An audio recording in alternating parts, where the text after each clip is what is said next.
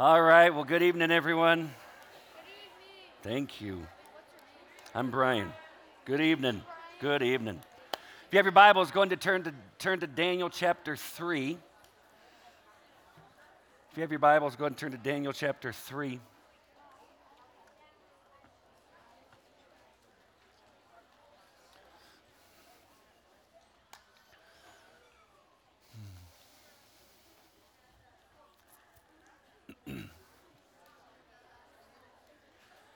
Daniel chapter 3.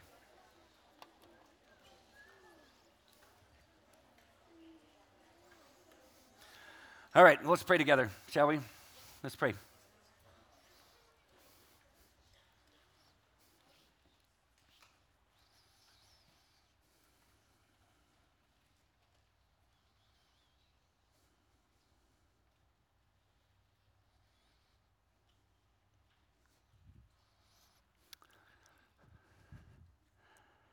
Father, we pause before we speak to you, for you are God and we're not. And I know that I need to pause and I need to just stop and think who I'm speaking to. God, you are so good and great. God, it's so encouraging to hear students worship and sing to you. It's fun to watch them worship through play. But coming together, God, tonight, and us opening your word. Father, I pray that you would take, as I say often, take a feeble attempt at making much of Jesus and do a great, great work. And start with me, God. And then all of us in the room, God, do a work. Holy Spirit, move and leave us in awe and amazed. Convict us and encourage us, whatever is necessary to make us look like Jesus. We pray this in Jesus' name, and everyone who agrees says, Amen. I remember like it was yesterday, and yet it was about 17 years ago this month.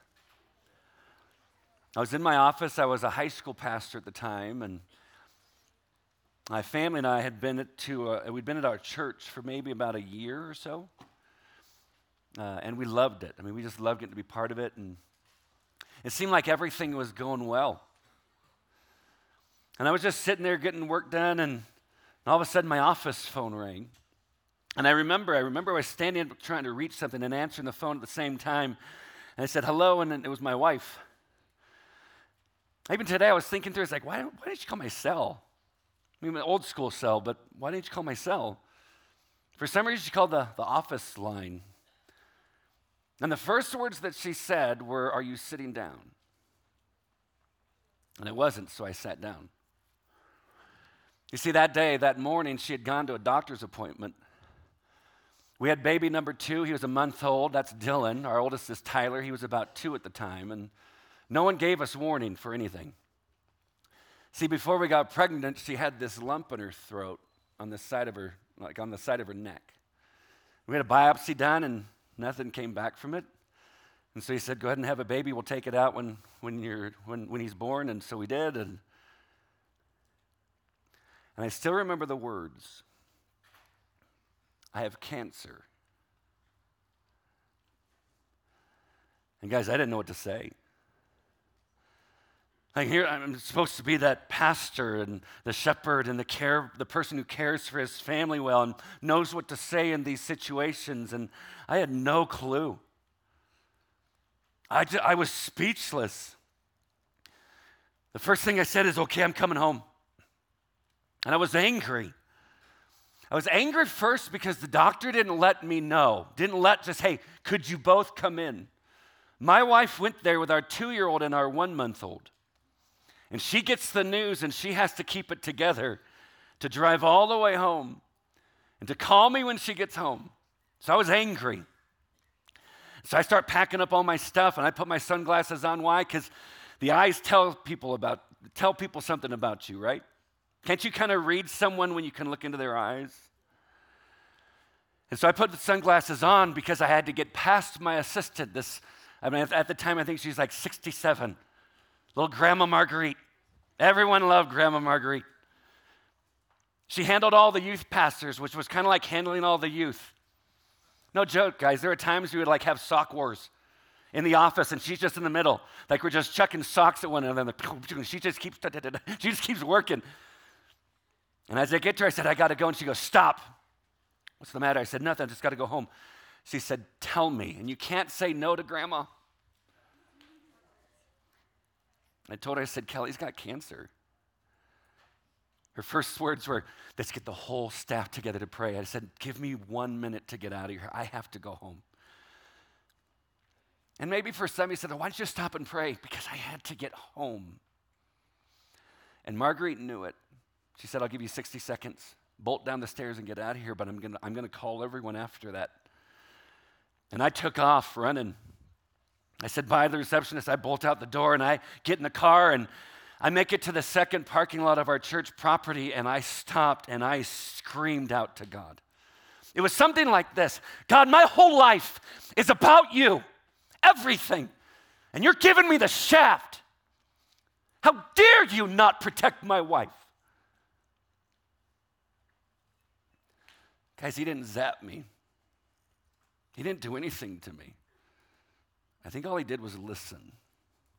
Because I remember years before that standing on an altar telling God, I will protect her.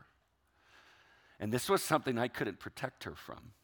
I couldn't change it. I couldn't fix it. I was helpless.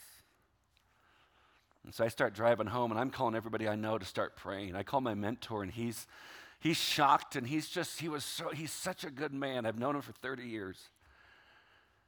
He said, I'll be praying. I call my parents, and I get home. I remember I pulled into the driveway. We had this tiny little house. The kitchen was smaller than this little area. I mean, it was tiny. But there was a door that led from the kitchen to the garage, and I parked the car in the garage, and I opened that door, and there's my wife. I still remember like it was yesterday. My wife was at the kitchen sink, so imagine this is where the door is that comes in, and she's right here cleaning dishes. My 2-year-old is right here eating a hot dog because it's right. My 1-month-old's on the floor. Okay, not on the floor, like in a carrier on the floor. Okay, so he's chilling out. Friends, here's the first thought that popped in my head. Here's your camp speaker. That's the first thought. I didn't say it out loud. I thought this. God, I don't know how to be a single dad. Like in my head, it was going to go bad. And I just hugged her. Guys, I don't know why I had to get home so quick. Like, what am I going to do? Like, I'm a pastor. I could fix it. Like, I'll just get on the table, give me a butter knife. I'll take care of it right now. I got this. Because we're supposed to have all the answers, right? Guys, I was clueless.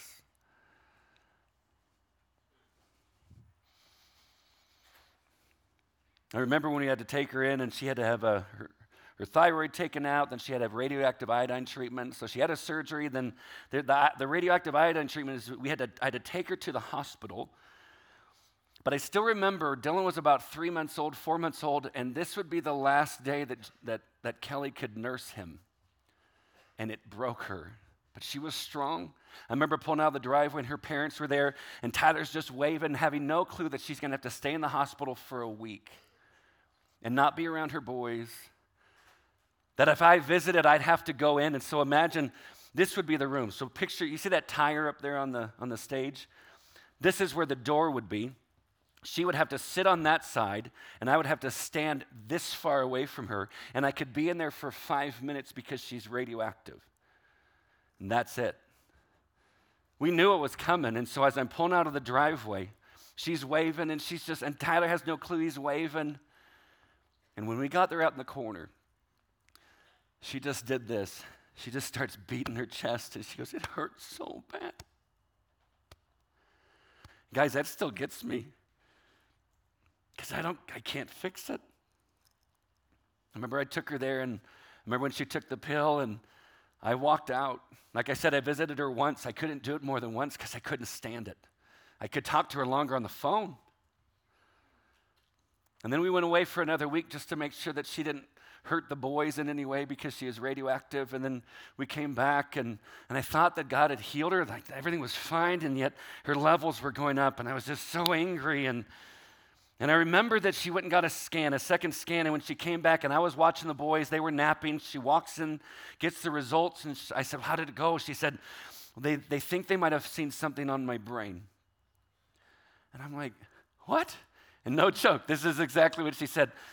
Yeah, I got to go to the store. And then she walked out and went to the grocery store. I'm like, I don't need salami. Come here. Don't leave and go get potato chips. This isn't the time. But she seriously went to the store, and I remember sitting there on the couch, not knowing what to do, not knowing what to say, not knowing what to think, not knowing how to pray. And you know what came to my mind? A buddy of mine preached a message talking about when Jesus said, hey, if anyone wants to be found worthy to be my disciple, he must deny himself, pick up his cross daily, and follow me. And he defined, he's like, what does denying self mean? And we think that denying self means just keep all the bad things away, keep sin out. He goes, that's not denying self, that's just self-denial. It's not pushing things away. Like picture all the things that are good. Like my family, my friends, the ministry I get to be part of, the possessions that we have. Guys, all these things that are good. Denying self means I don't bear hug anything. It means I offer up everything. That's to deny self. To pick up your cross, that's death, and follow me. And that message came to my mind. And that motion that he did, I remember he did this. You don't do this with anything, you do this with everything. You don't do this with anything, you do this with everything. I remember sitting there on the couch, and I'm bawling my eyes out, and I just went, boom. I opened my hands up, and I said, God, she's yours. Would you let her stay? But if you decide that she needs to be with you, then you better help me with the pain. Guys, it was such a roller coaster, and I would never trade it. I would never trade the experience because I never knew that Jesus and I could be like this. And I'm so thankful that God was merciful and God was gracious, that God helped us through it. And that 17 years later, she's fine. And to that, I'm so thankful because I can just kind of continue to live life with my best friend. For that, I'm thankful.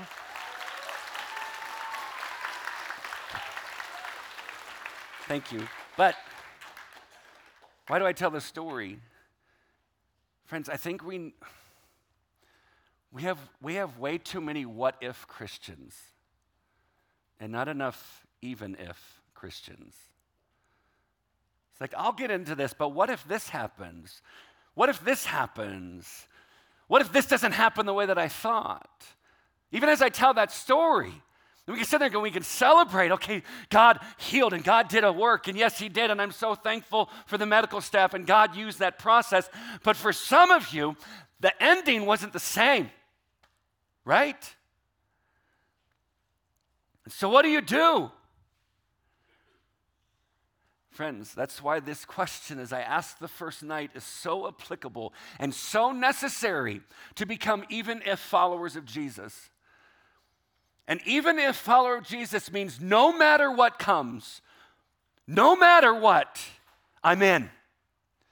Then when Jesus taught his disciples how to pray, he said, pray like this, our Father. That word Father in the Aramaic is Abba. You know what Abba means? Papa or Dada. It's what a 1-year-old calls dad for the first time. Our Abba in heaven, hallowed be your name. He is loving Father, and he is holy God. And then he says this, you start off with this, your kingdom come, your will be done on earth as it is in heaven. So God, if you would heal, please, would you? But if not, would you help me through the pain? For you are king, your kingdom come, your will be done. And I had to learn that lesson because I hadn't learned that yet. Friends, I want to encourage you to learn it now. And as we jump into Daniel chapter 3, I think you'll see it. In Daniel chapter 3, start in verse 1. It says, King Nebuchadnezzar made an image of gold, whose height was 60 cubits and its breadth 6 cubits. He set it upon a plain of Dura in the province of Babylon. Then King Nebuchadnezzar sent to gather the satraps, the prefects, the governors, the counselors, the treasurers, the justices, the magistrates, pretty much the whole government.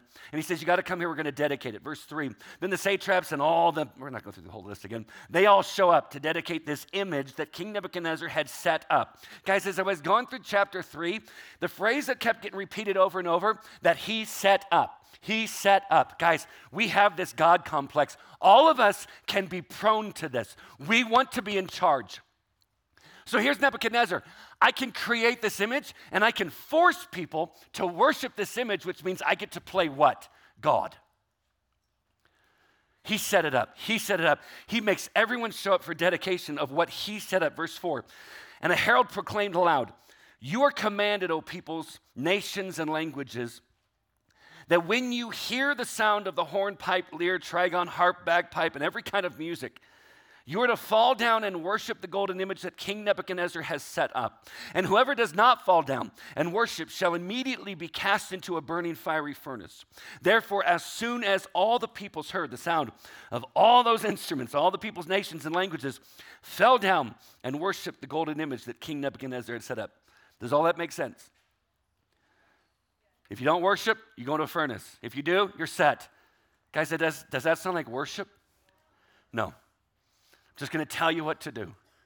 Just going to tell you what to do. You do this or else this is what happens. We continue on to verse 8. Therefore, at that time, certain Chaldeans came forward and maliciously accused the Jews. Who would those be? The three that are in this passage, and we'll use the names that are written here, Shadrach, Meshach, and Abednego, Hananiah. Remember Hananiah? Mishael, Azariah. They've changed their names. Some scholars think that there's 20 years, there's a 20-year gap between the end of chapter 2 and the beginning of chapter 3. So for 20 years, if that's what it is, they've gotten used to living here. And yet what I think you'll see is that their conviction of who they would follow is still true. Goes on. It says, they declared to King Nebuchadnezzar, verse 9, O king, live forever. You, O king, have made a decree that every man who hears all these instruments shall fall down and worship the golden image. And whoever does not fall down and worship shall be cast into a burning fiery furnace.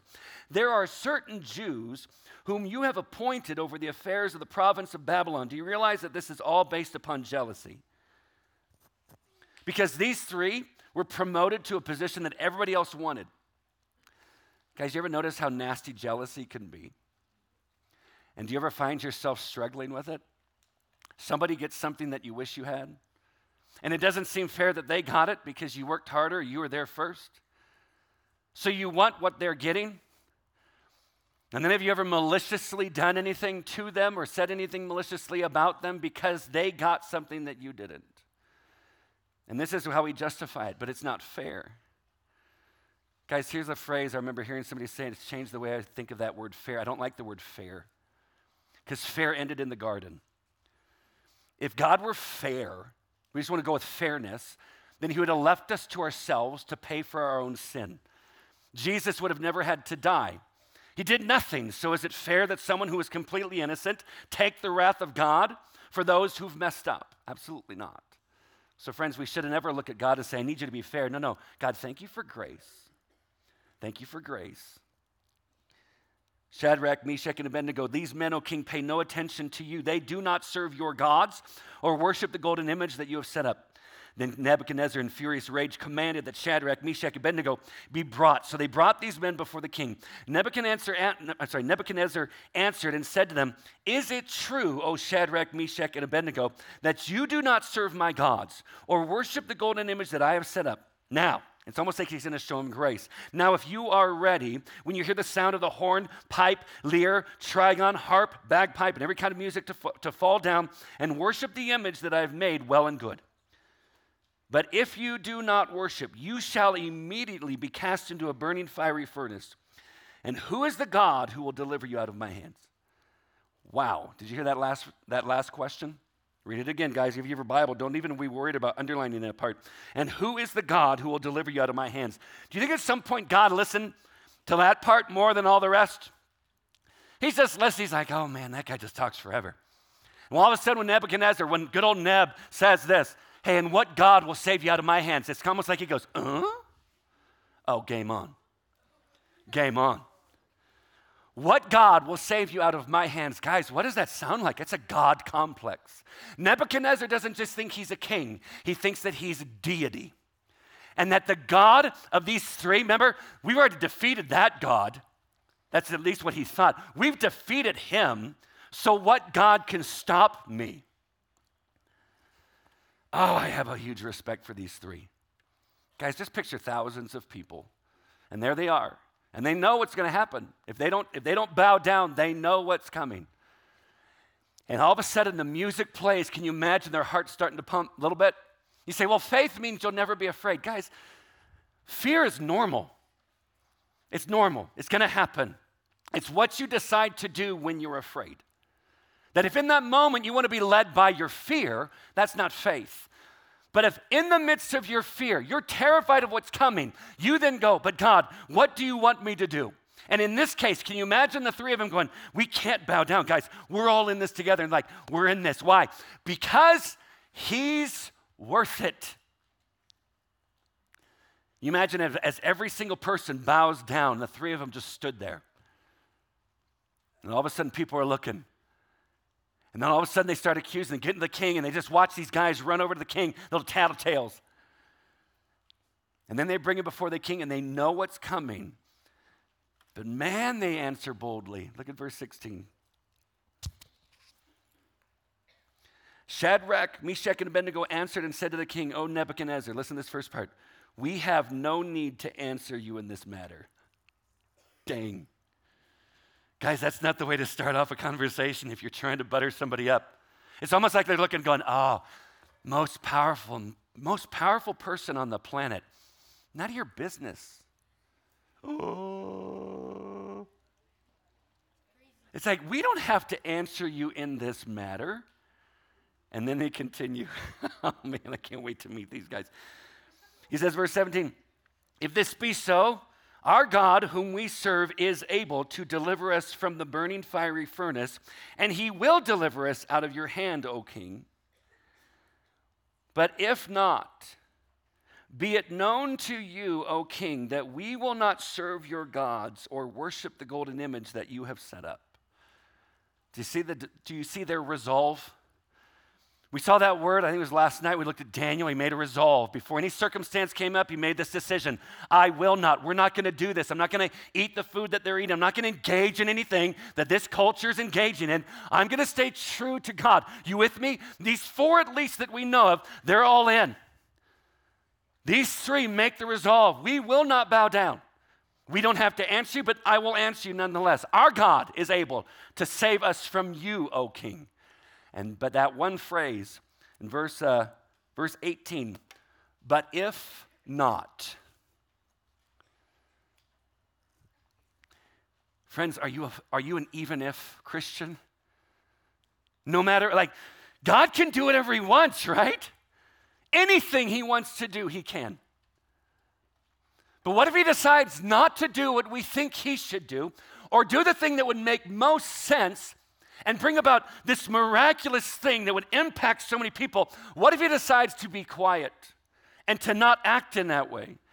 And it's so easy for us to look at God and say, come on, this is what you're supposed to do. All the while forgetting that this is how we're taught to pray. Your kingdom come, your will be done on earth as it is in heaven.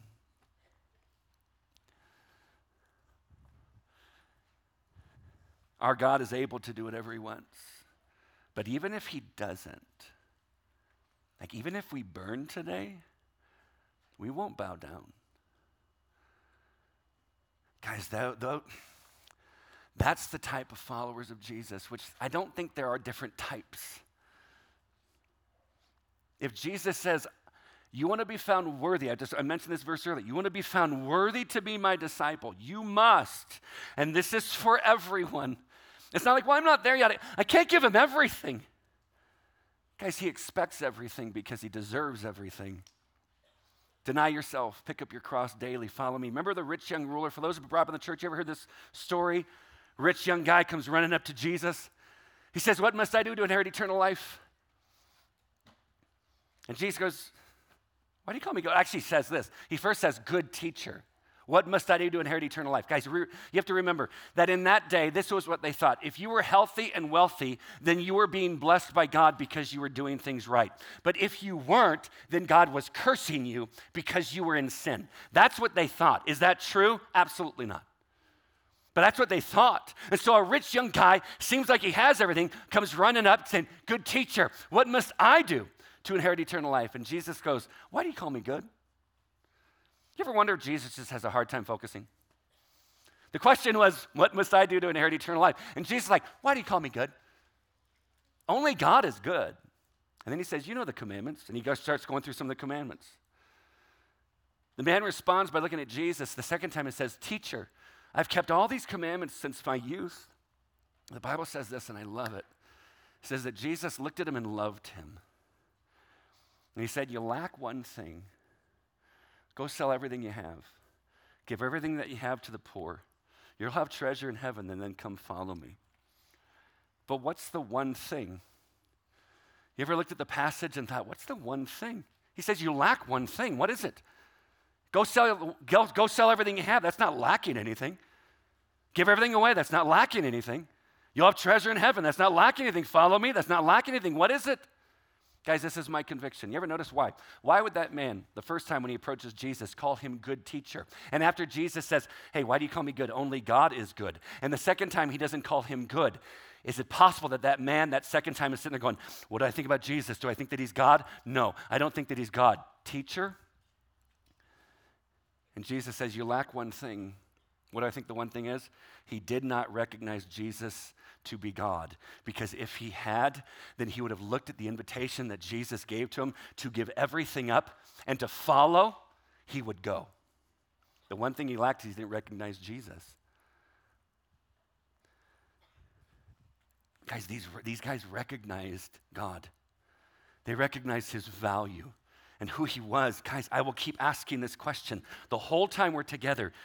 Followers of Jesus, if you follow Jesus, students, volunteers, Hume staff, is he worth it? Is Jesus worth it? It's like, whatever happens, it doesn't matter.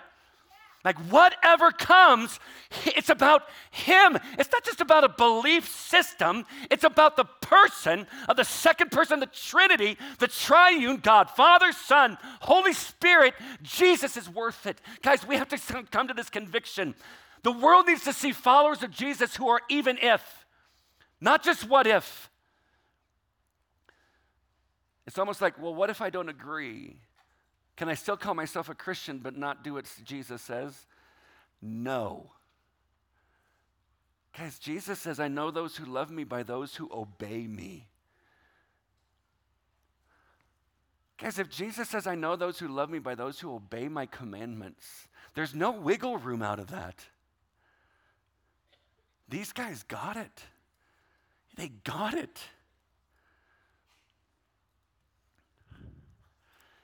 Nebuchadnezzar, here he is. Good old Neb. He's kind of a psycho. Look at verse 19. Nebuchadnezzar was filled with fury, and the expression of his face was changed against Shadrach, Meshach, and Abednego. He ordered, this is the part, I don't understand this part. He ordered the furnace heated 7 times more than it is usually heated. Because regular fire's not going to do it. Can you think it doesn't? Guys, this seems like a grown-up temper tantrum. A grown-up temper tantrum for a person who has all the power to do whatever he wants is a little bit terrifying. He's like, oh, okay, you guys are dead. The furnace heated up 7 times hotter, and they're like, can you imagine? They're sitting there going, why are we doing this? As the fire is going, burning things, it's like not hot enough. 7 times hotter. So they do it. Shadrach, Meshach, Abednego, they're still standing there. Verse 20. I'm sorry, verse 21. Oh, middle of verse 20. He ordered some of the mighty men of his army to bind Shadrach, Meshach, and Abednego and to cast them into the burning fiery furnace. Why? Here's the other thing. Why pick like the buffest guys in your army to tie some knots? Like Boy Scouts learn how to do this. I'm pretty certain that anybody in the room, like if you really know how to tie a knot, and I put my arms out, I probably wouldn't be able to get out. And So far, we have never, like, set it up 7 times higher. Hey, Bubba. He's like, no neck. He's got shoulders up to his ears. He comes running up. He's like, hey, bind them. Tie a knot? You want me to tie a knot? Tie a knot. Bind them. Okay. And what if he had to look around going, I don't know how to do that? And the little Boy Scout comes and says, what you doing? Starts to train him up. Guys, whenever somebody says the Bible's boring, it's because they've never read it. Verse 21. Then these men were bound in their cloaks, their tunics, their hats, and their other garments, and they were thrown into the burning fiery furnace. Guys, remember what they said? Our God can do whatever he wants. But even if he doesn't, we will not bow down. Guys, do you realize there's a place in the book of Matthew? You don't have to turn there. I'll just turn there real quick. In Matthew chapter 8, it's one of my favorite passages. Because it's in it that we see kind of the same thing. A man with leprosy comes before Jesus. Now, guys, leprosy is this. Imagine a person that had leprosy and say it's getting severe. It's like the body is starting to eat itself away from the outside. So like fingers begin to be eaten away. Your nose begins to be eaten, your ears begin to say, and it's horrible. And in fact, if you have this, you have to be cast out of society. Guys, I don't know what this guy was like before he had this. What if he had kids? What if he was married and had kids and couldn't be around them? And Jesus just got done preaching the most famous message ever preached. And there's thousands of people there, and they're all around Jesus. And before he preached this message, Jesus is healing people left and right. And it makes you wonder. Look at verse 8. Oh, you don't have to look at it. Let me read it. Chapter 8, verse 1. When he came down from the mountain, great crowds followed him. Behold, a leper came to him and knelt before him, saying, Lord, if you will, you can make me clean. Guys, that's powerful. One, you notice that he knelt before Jesus. Here's a man who's supposed to keep himself away. Guys, if a person had leprosy and say he had to go into a town, this is what the leprous person had to do. He or she would have to walk, and if he saw people coming toward him, he'd have to cover his mouth and point to them and just say, unclean. Just scream it, unclean, so that they could get out of the way. Guys, think about it. This is what you have. Nobody touches you. No high fives, no knuckle bumps, no safe Christian side hugs or whatever it is that we do. Nothing. Nothing. Guys, isn't it amazing how just knuckle bumps and high fives and handshakes, it means something, right? But can you imagine nobody ever wanting to because you're unclean? Guys, how does this guy get to the front row of Jesus when Jesus is surrounded by a crowd? Guys, you know what the word that pops in my mind when I read this passage? Desperate. He's desperate. I think he just touched his way in. It's almost like he used it to his advantage. Excuse me, unclean, see you later, and then just walked in. But notice what it is that Jesus, or what the man said. He didn't say, would you please, would you please, would you please, please, please, please, please. He simply said this, Lord, if you want to, you can. He makes a statement of faith. Lord, if you want to, if you're willing, you can make me clean. And he left it. He left it to what Jesus wanted to do. And Jesus stretched out his hand and touched him, saying, I will be clean. Guys, that's so important. Guys, if somebody touched a leprous person, they would be considered unclean. They would have to go to the priest, and the priest would have to look them over to make sure that they didn't catch it. Look at the order. Let me read the order again. Jesus stretched out his hand and touched him, and then said, I will be clean. Which one did he do first? Touch him or heal him? Touched him. Uh-oh. Did he screw up? Guys, I want to encourage you with this. One of my favorite parts of that whole passage. Guys, was the man going to die that day if Jesus didn't heal him? Probably not. He walked to him. He got to him. So did he need to be healed? No. But he needed to what? To be touched. And Jesus knows what we need. He knows what we need. The depth of his need was to be touched. And then Jesus touched him and then healed him. Lord, if you want to, you can. And it's almost like he's an example in the New Testament for us. Even if you don't, you're still Lord. So we come back to Daniel. Verse 22, things kind of backfire in good old Neb. Because the king's order was urgent, the furnace overheated, the flame of the fire killed those men who took up Shadrach, Meshach, and Abednego. Whoops. It's like, get it 7 times hotter. Bubba, come here. Tie some knots. Little boy, show me how. Okay. And then you got him. I got it. And then you throw him in and the dude dies. That wasn't good. Now watch. Verse 23.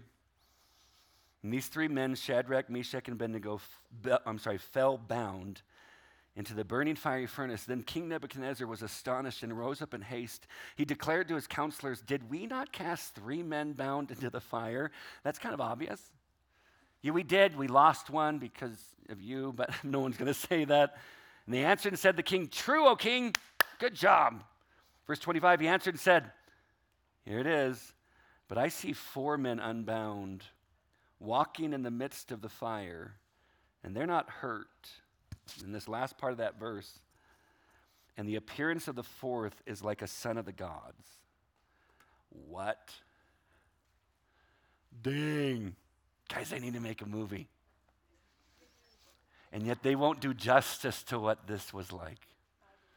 Guys, imagine Nebuchadnezzar going, wait, 1, 2, 3.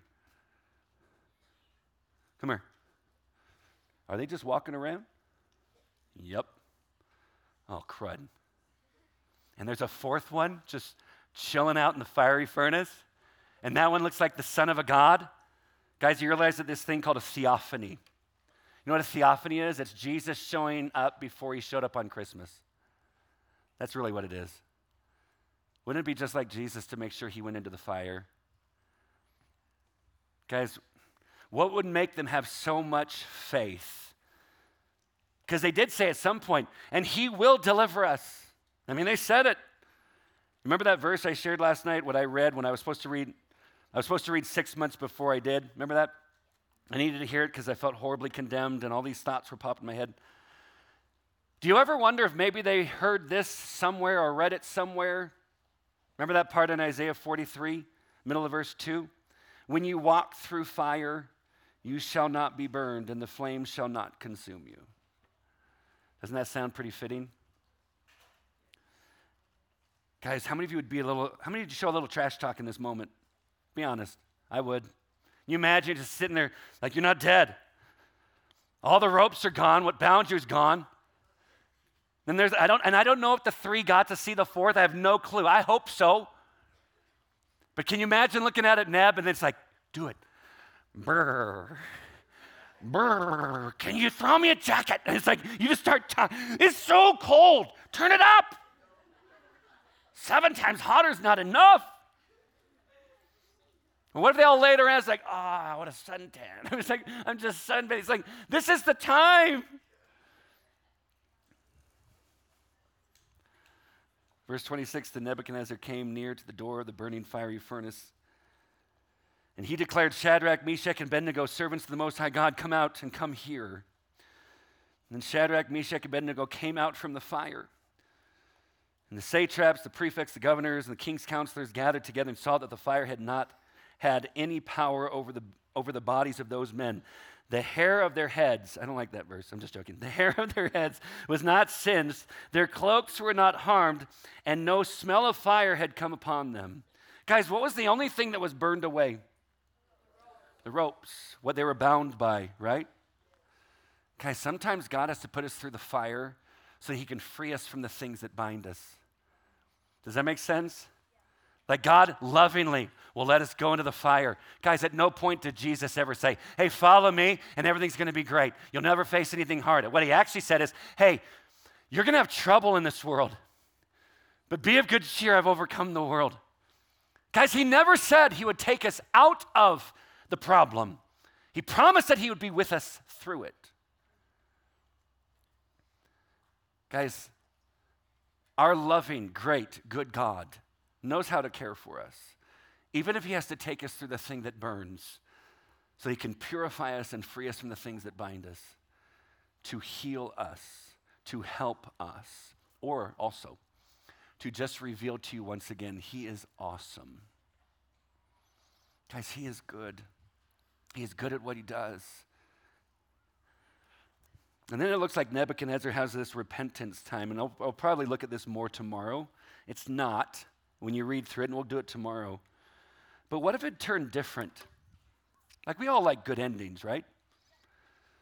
But what if it didn't happen this way? Like, what if they were thrown in and they died? Would we sit there and go, so God's not good? No. Here, think about it. Hold on.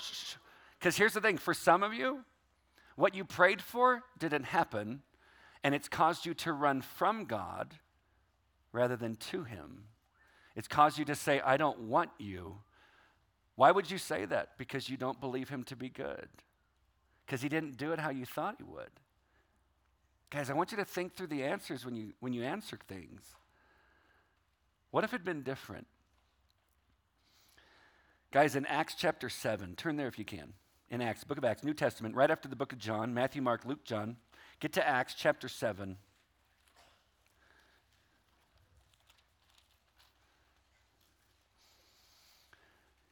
A follower of Jesus named Stephen, he's standing before the religious leaders. These are the same men who made sure that Jesus was murdered. And all of a sudden, he begins to preach to them. He's telling them the history of Israel. And then he calls them out and calls them murderers. Man, they're ticked. This is how he words it, and we'll start in verse 51. I wasn't going to, but let's go there real quick. Got a little bit of time. You stiff-necked people, dang. Uncircumcised in heart and ears, you always resist the Holy Spirit as your fathers did, so do you. Which of the prophets did your fathers not persecute? And they killed those who announced beforehand the coming of the righteous one, whom you have betrayed and murdered. You who received the laws delivered by angels and did not keep it. Woo! That's not one of those messages going, I want to make sure you like me when I'm done. Their response, and when they heard these things, they were enraged and they ground their teeth at him. That's weird. It's like, guys, whenever you see that, it's like they ground their teeth at him, or they gnash their teeth at him. Some translations are that. Guys, it's this anger. It's this hatred. It's like there's such hatred for him, and you see what happens, verse 55. But he, full of the Holy Spirit, gazed into heaven and saw the glory of God and Jesus standing at the right hand of God. Guys, I've read through the scriptures. I can't think of another place where it talks about Jesus standing at the right hand of God. I always see that he's seated at the right hand of the Father. And if there's another one, this is one of the only times where it says that he's standing at the right hand of the Father. Why? I have an opinion. I'll explain it in just a second. Keep going with the passage, verse 56. And he said, behold, I see the heavens opened, and the Son of Man standing at the right hand of God. But they cried out with a loud voice and stopped their ears and rushed together at him. Then they cast him out of the city, and they stoned him. Guys, they picked up rocks, and they started throwing them at him until they killed him. These are the religious leaders, the ones who are supposed to be protecting God's people, the ones who are supposed to be loving and caring for God's people, and somehow they can justify this.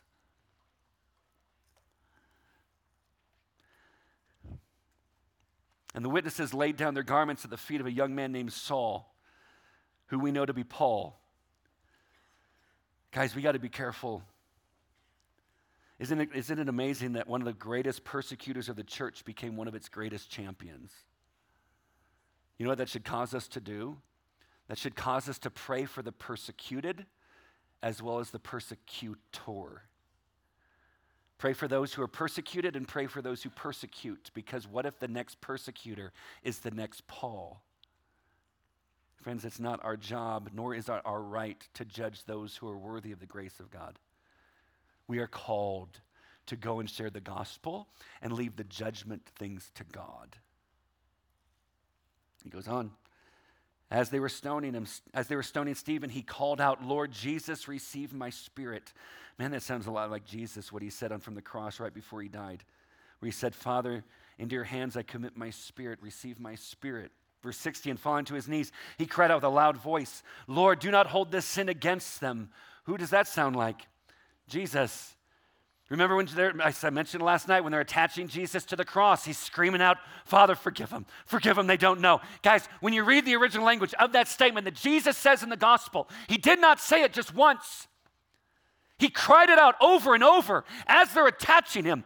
Father, forgive them, they don't know what they're doing, forgive them. Guys, I think the only way that we can sound like Jesus is that we're abiding in deep relationship with Jesus and filled by his Holy Spirit. Guys, Stephen, I can't wait to meet him. But the reason that he's mentioned in the scriptures and we get to remember the great thing he did is because of the great God who was in him, who caused and helped him to do the great thing that he did. He doesn't want the credit. He doesn't deserve the credit, nor do we. Why do I think that Jesus stood? I mean, he dies, but why do I think that Jesus was standing? My opinion, Jesus was standing in ovation in honor of the first martyr who would die because he loved Jesus. Guys, do you realize that there are more martyrs today than at any point in human history? Guys, I found this fact, and it's from 2000 to 2010, but I guarantee that things haven't gotten any better. But from 2000 to 2010, there were 1 million people, followers of Jesus, who were killed because they loved Jesus.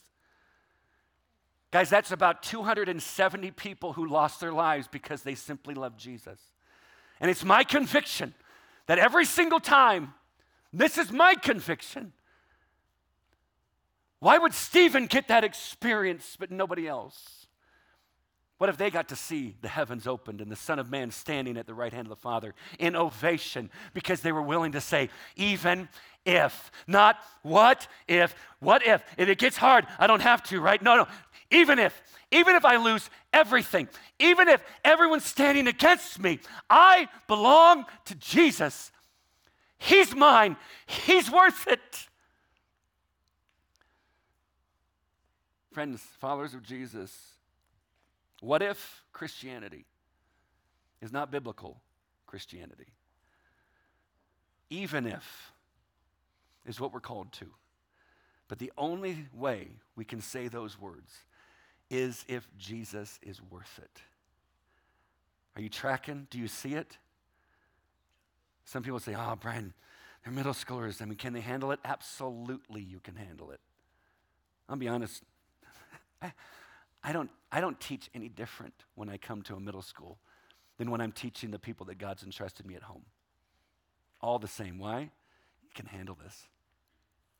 And my prayer is that you would learn this early. You getting alone with God in the Word, even if it's just small little sections at a time, and putting that into practice. And all of a sudden you begin to see God starting to swell up your heart. And your love for him, he starts to grow it. Then he grows your passion for the word. And then he grows your burden for those who don't know Jesus. And then all of a sudden, what if as he's continuing to write this human history, and in Hebrews chapter 11, it talks about this hall of faith, and all these followers of God and followers of Christ who are all in, and they're listed. This cloud of witnesses that surround us who've gone before us because they love Jesus. Friends, it's our time. It's our turn.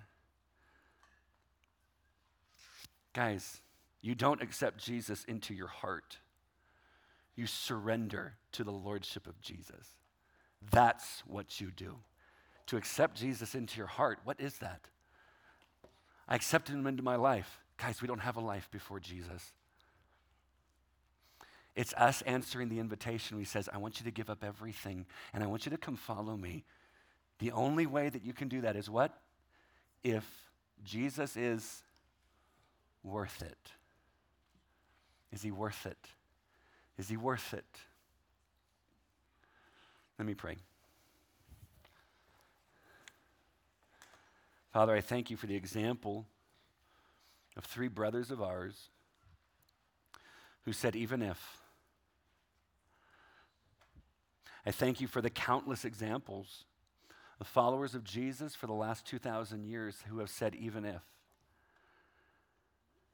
God, teach us, embolden us, strengthen us to have that same resolve to be true followers of Jesus, to be even if followers of Jesus, because you're worth it. Oh God, reveal more and more of the greatness of who you are. God, we love you. We're so thankful for you. And God, I'm so thankful that you'll put us through the fire. And we may not understand it in the moment, but God, I can look in the scriptures and I can look over my life when you've placed me into those really difficult situations and what you did, God. Oh, I would never be the same without it, and I would never trade it. You did it to burn away the things that bind us, that we could be healed. God, thank you for your perfect work. God, in all that you've done, all that you will continue to do as we're together, to you be all the praise, all the glory, and all the honor, for you alone are worthy. We pray this in Jesus' name, and all of Christ's followers say, amen.